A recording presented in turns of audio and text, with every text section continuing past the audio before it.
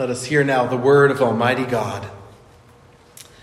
I'll remind you how the chapter begins. God spoke these words, saying, I am the Lord your God who brought you out of the land of Egypt, out of the house of bondage. Verse 8, remember the Sabbath day to keep it holy. 6 days you shall labor and do all your work, but the seventh day is the Sabbath of the Lord your God. In it you shall do no work, you nor your son nor your daughter, nor your male servant, nor your female servant, nor your cattle, nor your stranger who is within your gates.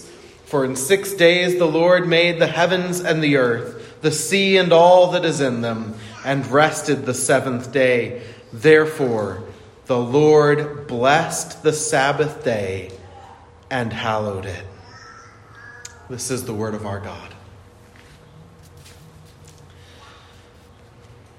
We come to the fourth commandment this evening. The fourth commandment, which is another of those, which is written off, just as last week we talked about the taking of the name of the Lord and honoring it and hallowing his name and lifting it high, taking it as something holy, not to be used just in any old way. So also today we come to a commandment that in our day and age, even in gospel churches, by people who love Christ, this commandment is on hard times. It may partially be on hard times because we fear legalism. And this is an easy one to be legalistic about. It is. But it's always a dangerous thing when we fluctuate between two extremes. And I think that's what we've seen in the church throughout all of its days. You have ignore the Sabbath day. Keep it however you want. Or don't keep it at all. And then the Bible believers say, well, wait a second, that's not right. It's in God's word. We should do something. And maybe we go too far. We start telling people how many steps they can take to get to church. Probably taking work a little bit too far. Maybe working too hard on figuring out what you're not allowed to do, perhaps. And so we fluctuate back the other direction, back and forth. But we want to be balanced, don't we?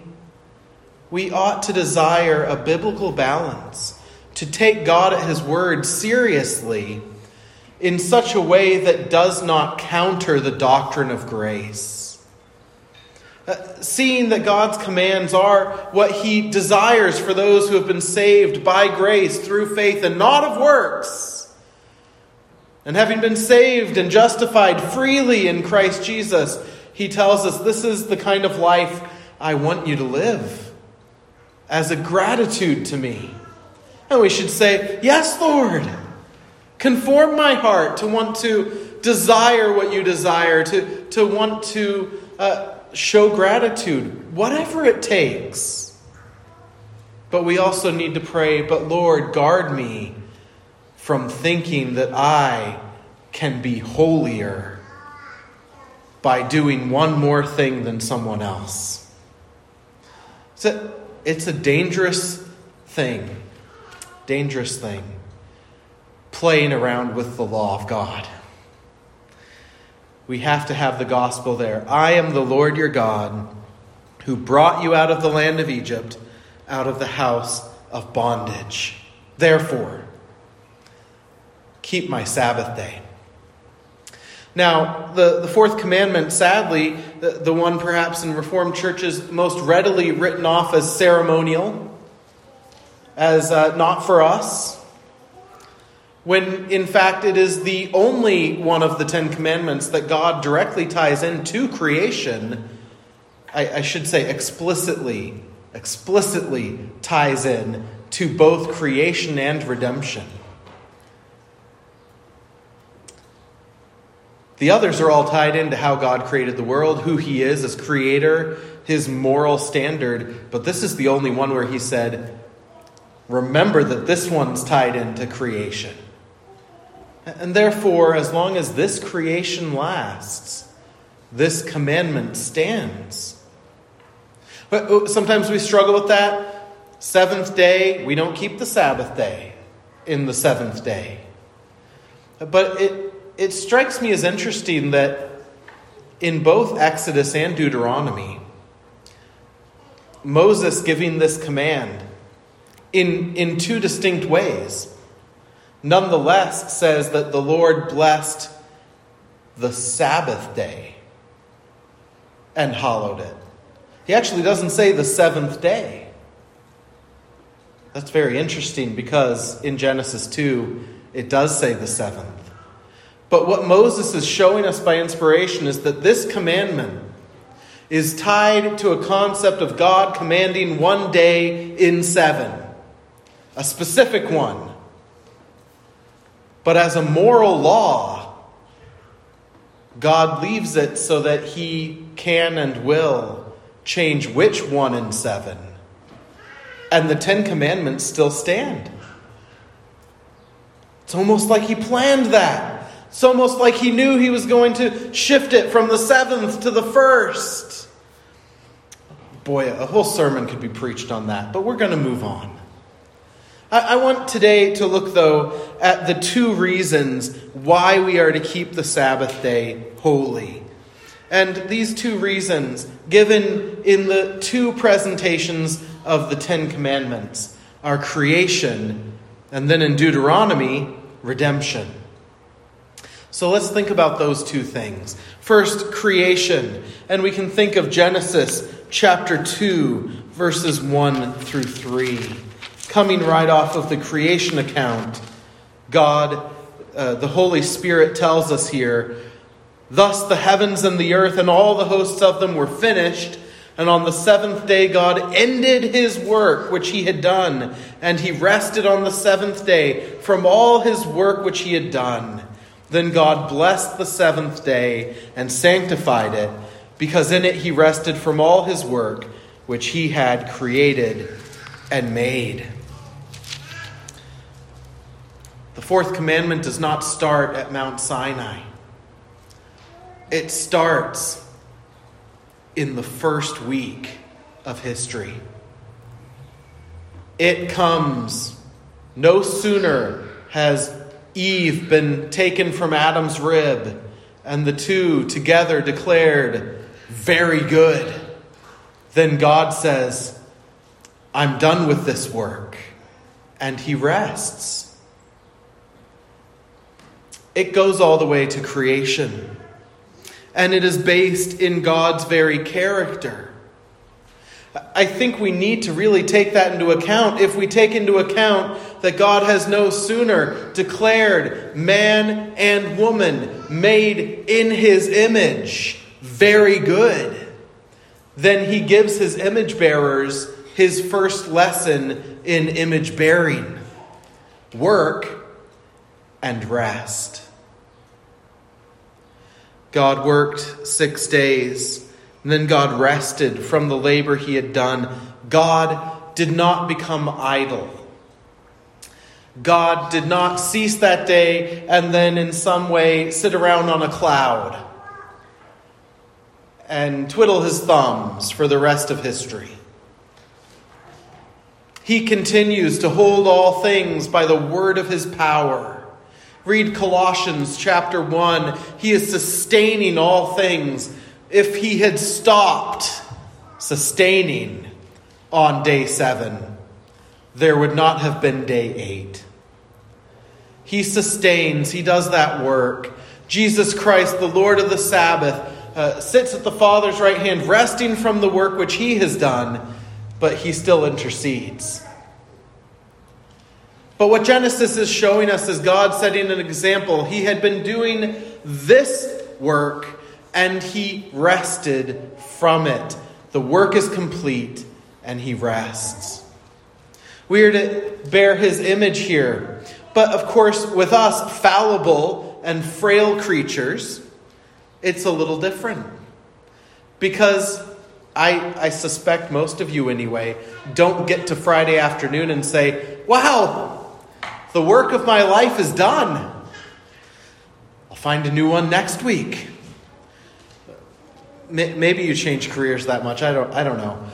I don't think most of you do.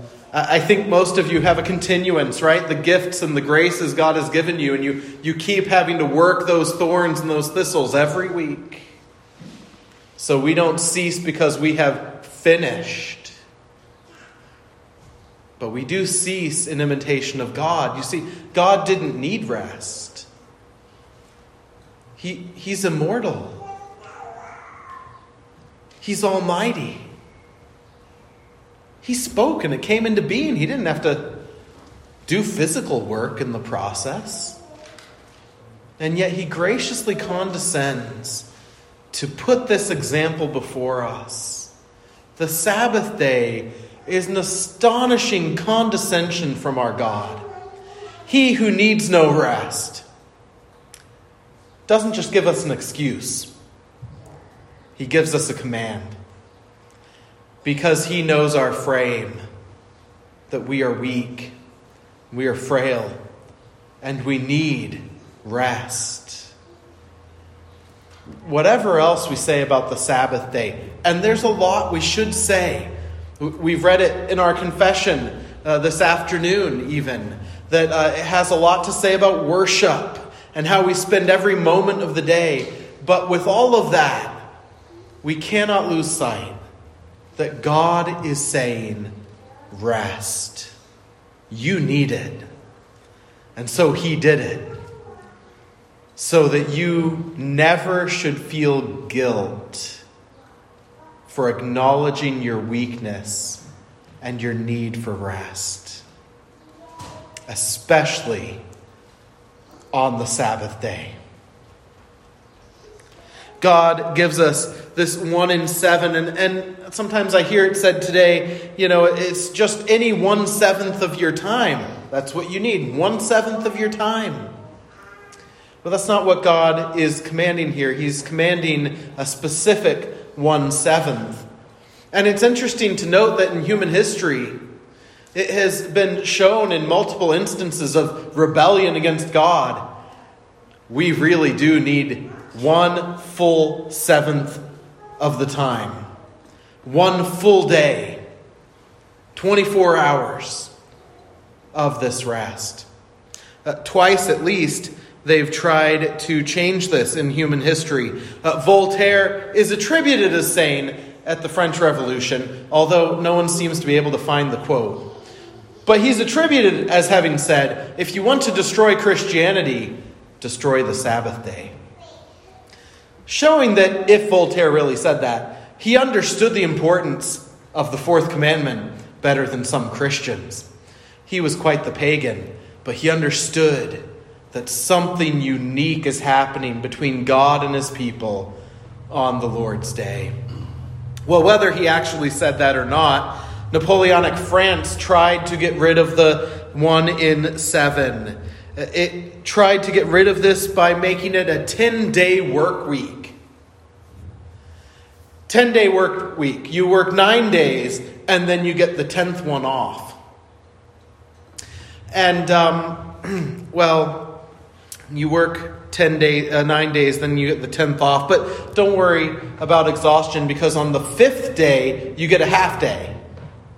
So you work 5th day, you get a half day, and then you get to the 10th day, you get the whole day.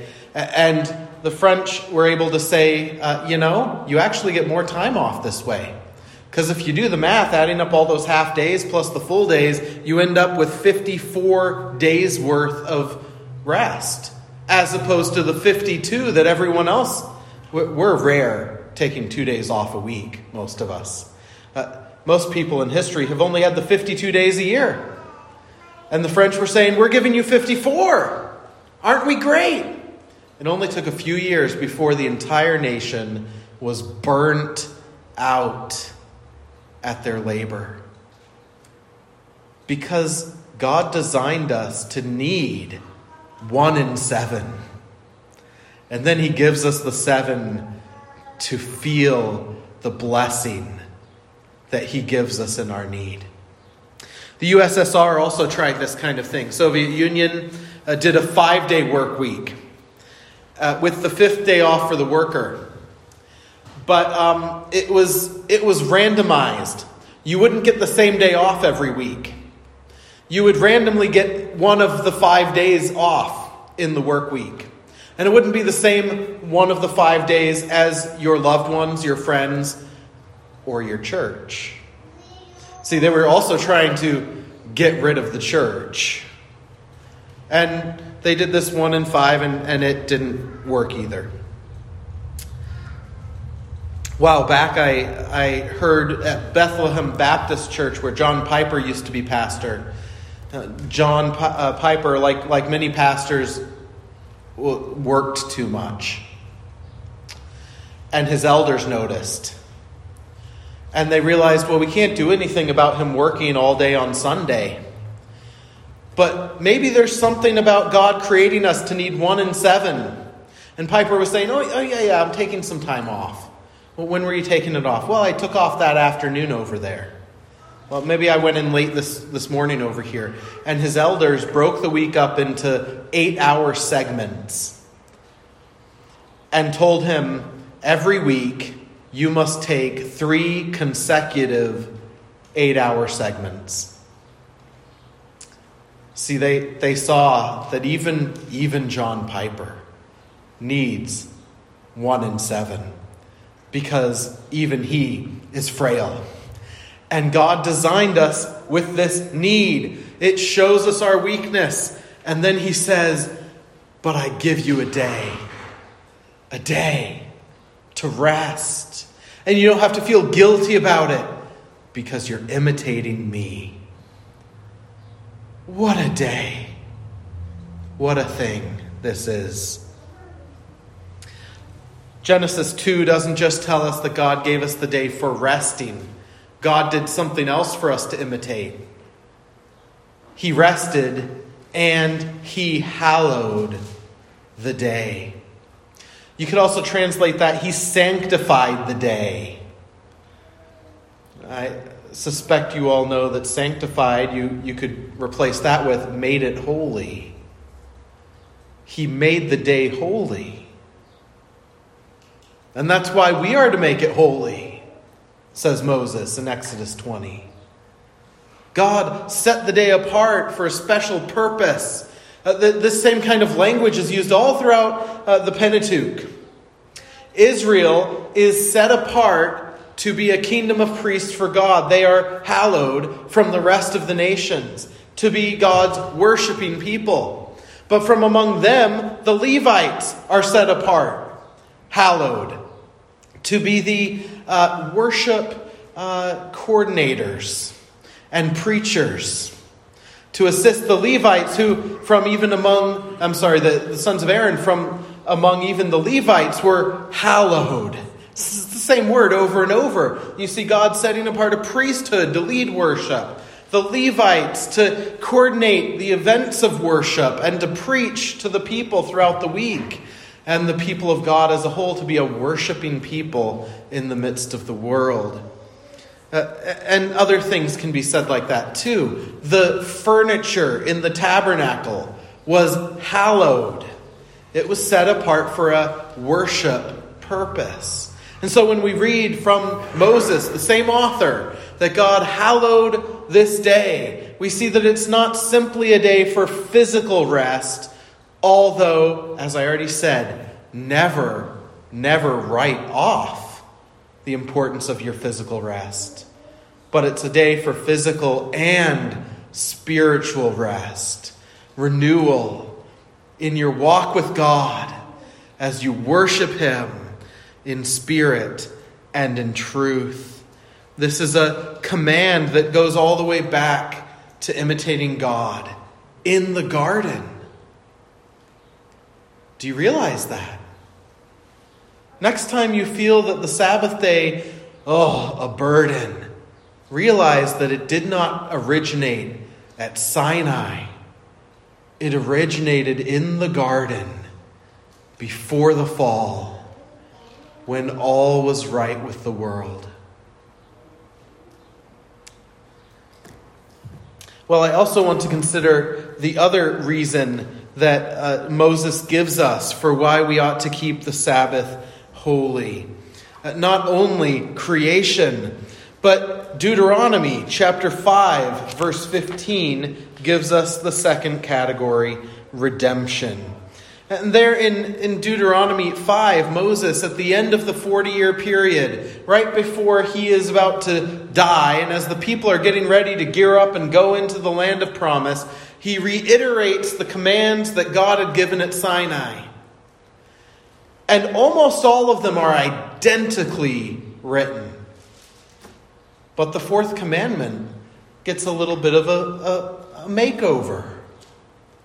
Not in the sense that we ignore what was said in Exodus, but it's almost as if God says, this one I know you're going to have a hard time with.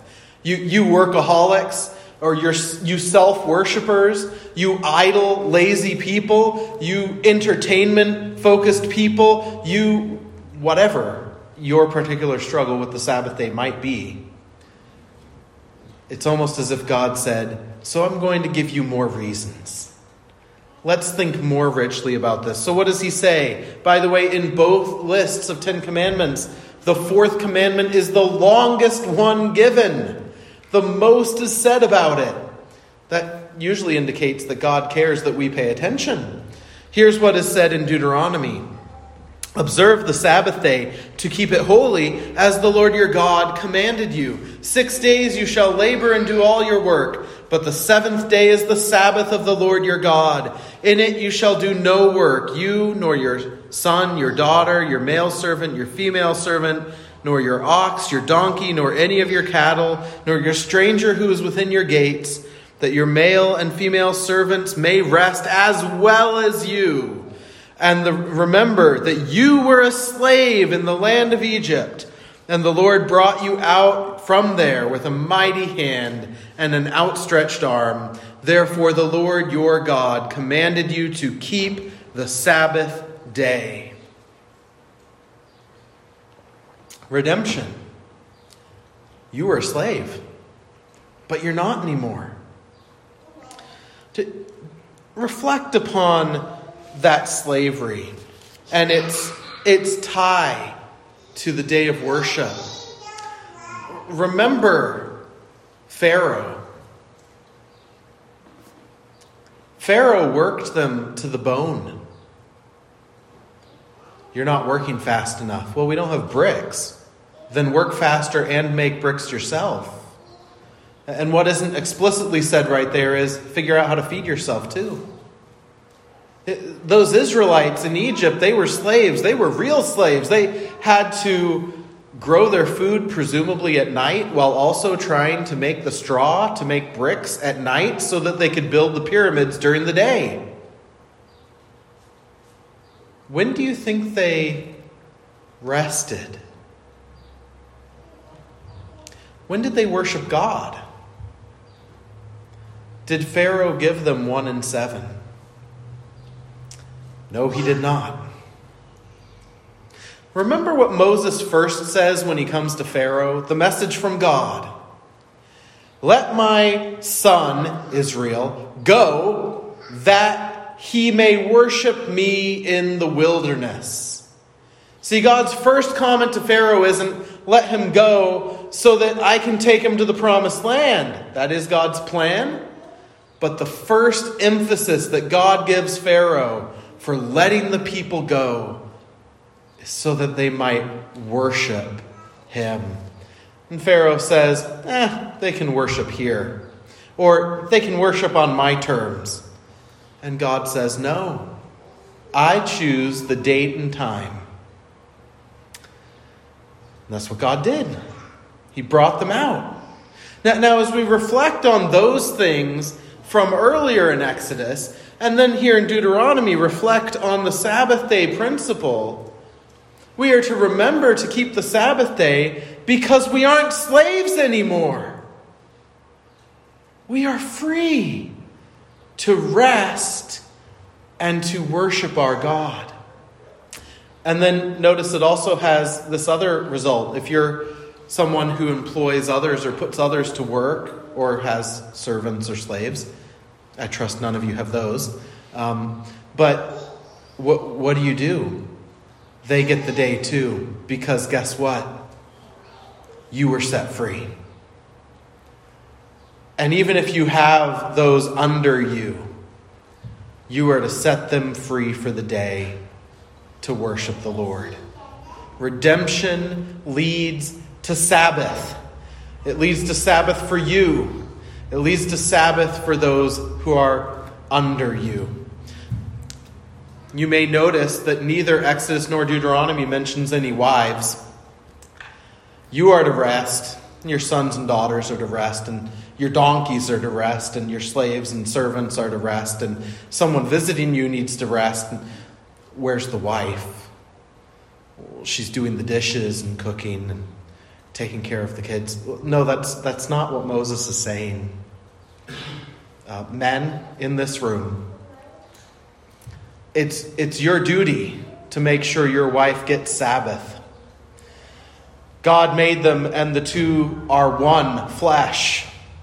If you Sabbath, she'd better be able to, and maybe that means you need to think through the day a little bit. If the dishes must be done, maybe you do the dishes. If they don't need to be done today and can wait till tomorrow, just make sure that they're not waiting for her first thing, throwing off her whole week. I think that's an appropriate application if we are told right here to apply it to our slaves. Surely the wife of our youth, the one whom God has given us to love and cherish and to be Christ to, should get a Sabbath no less than we. Well, the Sabbath rest is something the world will never give you. Just like Pharaoh. Earlier this year, I was reading a book by an Irish preacher who was kind of one of the more famous Irish preachers of a previous century. And he was talking about the Sabbath day. And his reason for talking about it was, at that point, of course, businesses didn't run on Sunday. But they were starting to talk about it in England. About letting certain businesses run so that people could have entertainment on Sunday. It's all about giving people rest, right? Got to give them rest. So we'll let certain communities, maybe like the Oceanside communities, have restaurants open so people can have a family day on Sunday. That's rest, right? There was good and bad in his article, but one thing I found very powerful in Thomas Witherell is that he pointed out no one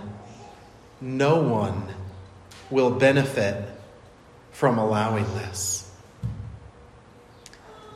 What did he mean? Well, the argument at the time among Christians even was, we're not letting just anyone work on Sunday. It's only these certain types of businesses that are going to refresh people. And only in certain places. And only with certain licenses.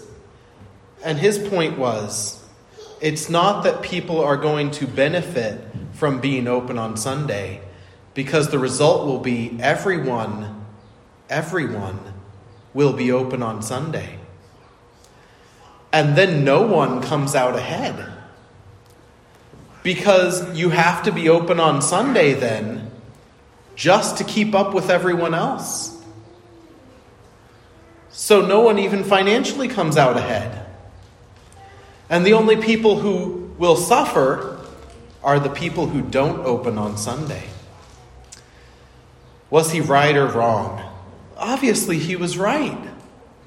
Because that's exactly what's happened. I know believers who were going to not inherit. They were going to buy their parents out of a family business. An ice cream shop. Did great business. Best ice cream shop in town.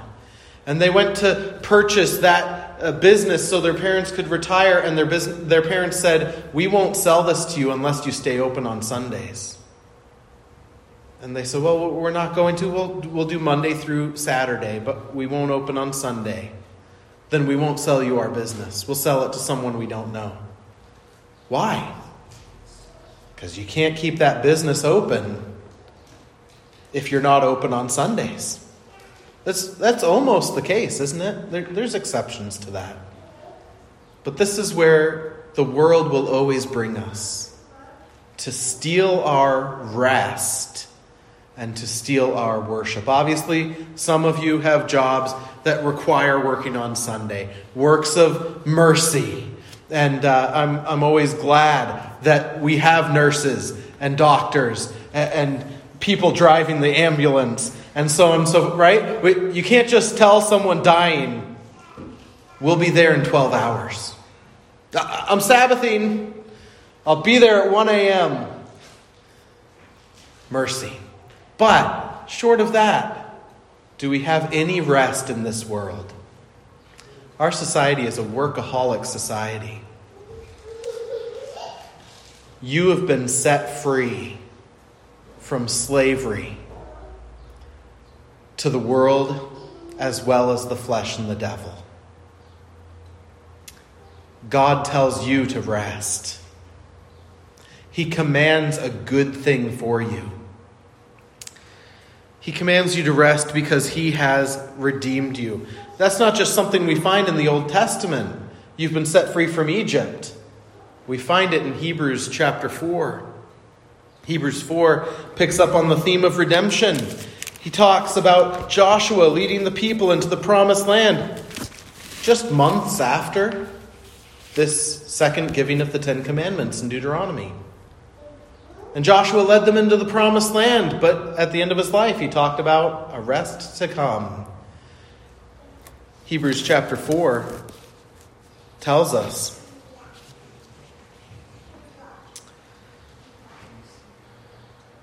I'm sorry, I'm looking at the wrong verses here.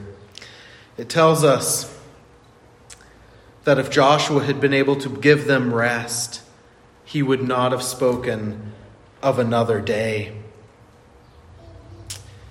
But, verse 9, there remains, therefore, a rest for the people of God.